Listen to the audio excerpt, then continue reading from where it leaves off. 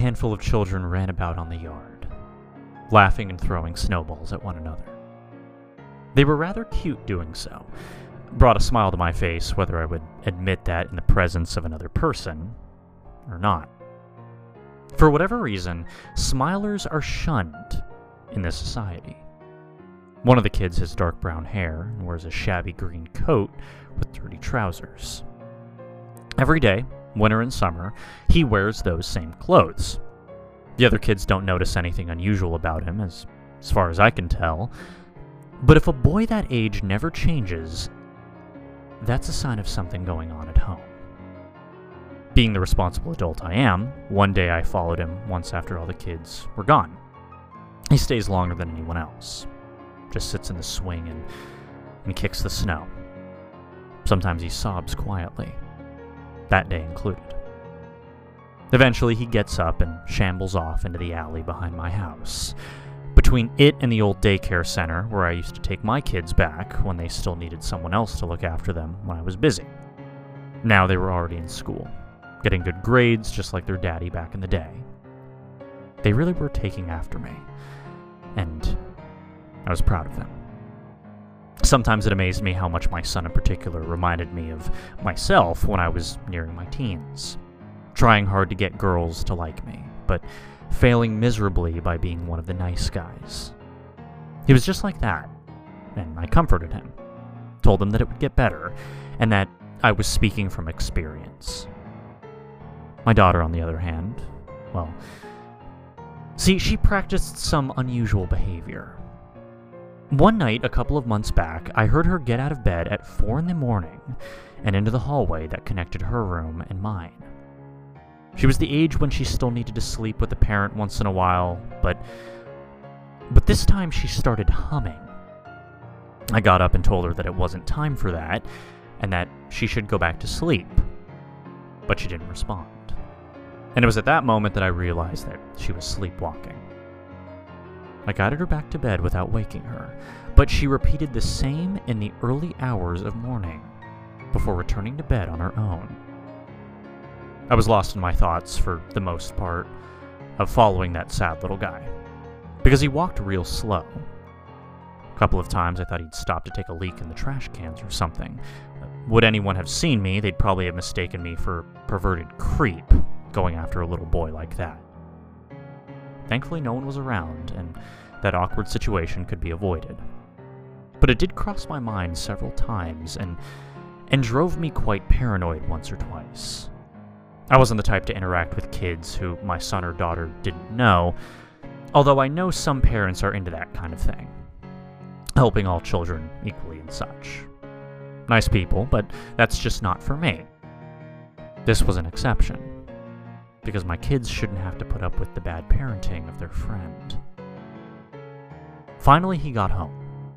The house was in a better part of town than mine, which definitely startled me, as there was no way a couple of negligent fuckheads lived there. It was the house of someone with a lot of money and probably influential jobs. Maybe lawyers or judges, but I couldn't really rule out anything with a high income. Hell, they could have just won the lottery. I mean, most people in this area were getting paid more monthly than I got each year, but it didn't really bother me so long as they didn't act arrogant about it. I mean, my best friend lived just a couple of blocks down the road, so a judgmental attitude, wouldn't exactly be appropriate. Their house had white wooden walls and a gabled roof, painted red, with 2 stories and a yellow curtain on all the windows. The porch was neat, with a small lawn surrounding it, next to a shared garden with the neighbors, clearly indicating a warm relationship between them. I couldn't believe my eyes.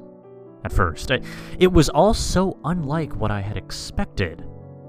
There were even a dozen garden gnomes standing about like the useless decorations they are, smiling at passerbys. Vined flowers hung in pots above all the other plants in this beautifully nurtured slice of land. The kid stopped at the road, looked right and left like his parents had taught him. I followed as he crossed the street. And sliced his throat wide open and let his small body fall on the grass. I nodded at the gnomes and smiled before heading inside, holding my bloodied hand in front of me as I trod forward, dragging the dying boy behind me with the other. They had no carpets, only a laminated plywood floor, and he was bleeding all over it. It would certainly make a nasty thud were someone to fall headfirst against it and slide across the rooms. And that brought a new smile on my face. Before I knew it, there were 2 dead adults in the living room, lying face down on the floor with trails of blood leading up to them. My friends nodded their heads and smiled. I smiled too, and went upstairs. I had heard the screams from there while slamming the married couple all over their house and kicking them around. Nice background music. I had hoped no neighbor heard it, but I was willing to take that risk. She fought back, but stood no chance against my shining flesh. My friends liked to watch silently, endlessly smiling. They were happy. I had fun knowing they had fun, and when I was done, they nodded their heads again as a sign of approval. She was too young for my taste, but the watchers liked them young. Who was I to argue against their compelling silence? It had to be done to please them. And the physical aspect of it did feel good. It'd be a liar to claim otherwise. No, it felt great. No pleasure came close to this. The wax from my candle dripping inside her and boiling through bone and skin alike, penetrating into her very core. They smiled at me in perfect unison, and I smiled at them, returning outside to the lawn where I hid behind a bush until nightfall. Next morning, police were swarming on the property, more than one of them vomiting upon witnessing the butchered family.